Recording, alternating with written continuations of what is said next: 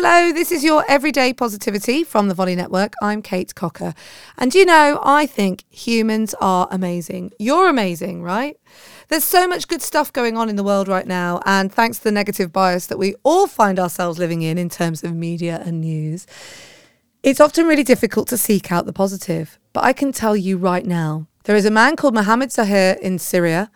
On the streets of Tartus, he is offering his books out for free because he found them so therapeutic during the war that he thinks that now people in Syria really need the opportunity to have free books.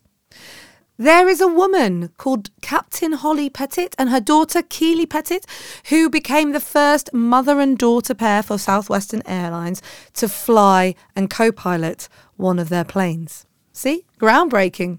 And there is a man called Robert Pope who in the last couple of weeks started and finished a 134-mile journey across Ireland with a pint of Guinness and hope for wildlife.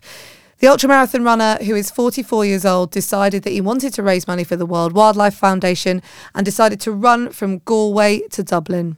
So today, if you're feeling the weight of the world, remember there are good people out there doing good things and that you are a good person doing good things too.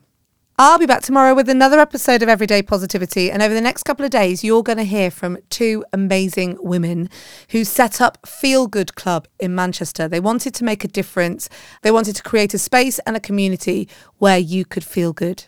I feel like Everyday Positivity has the same source as Feel Good Club. So I'm going to go and meet them tomorrow, and you're going to hear from them because they've got a new book out this week and I wanted to share some of their tips with you.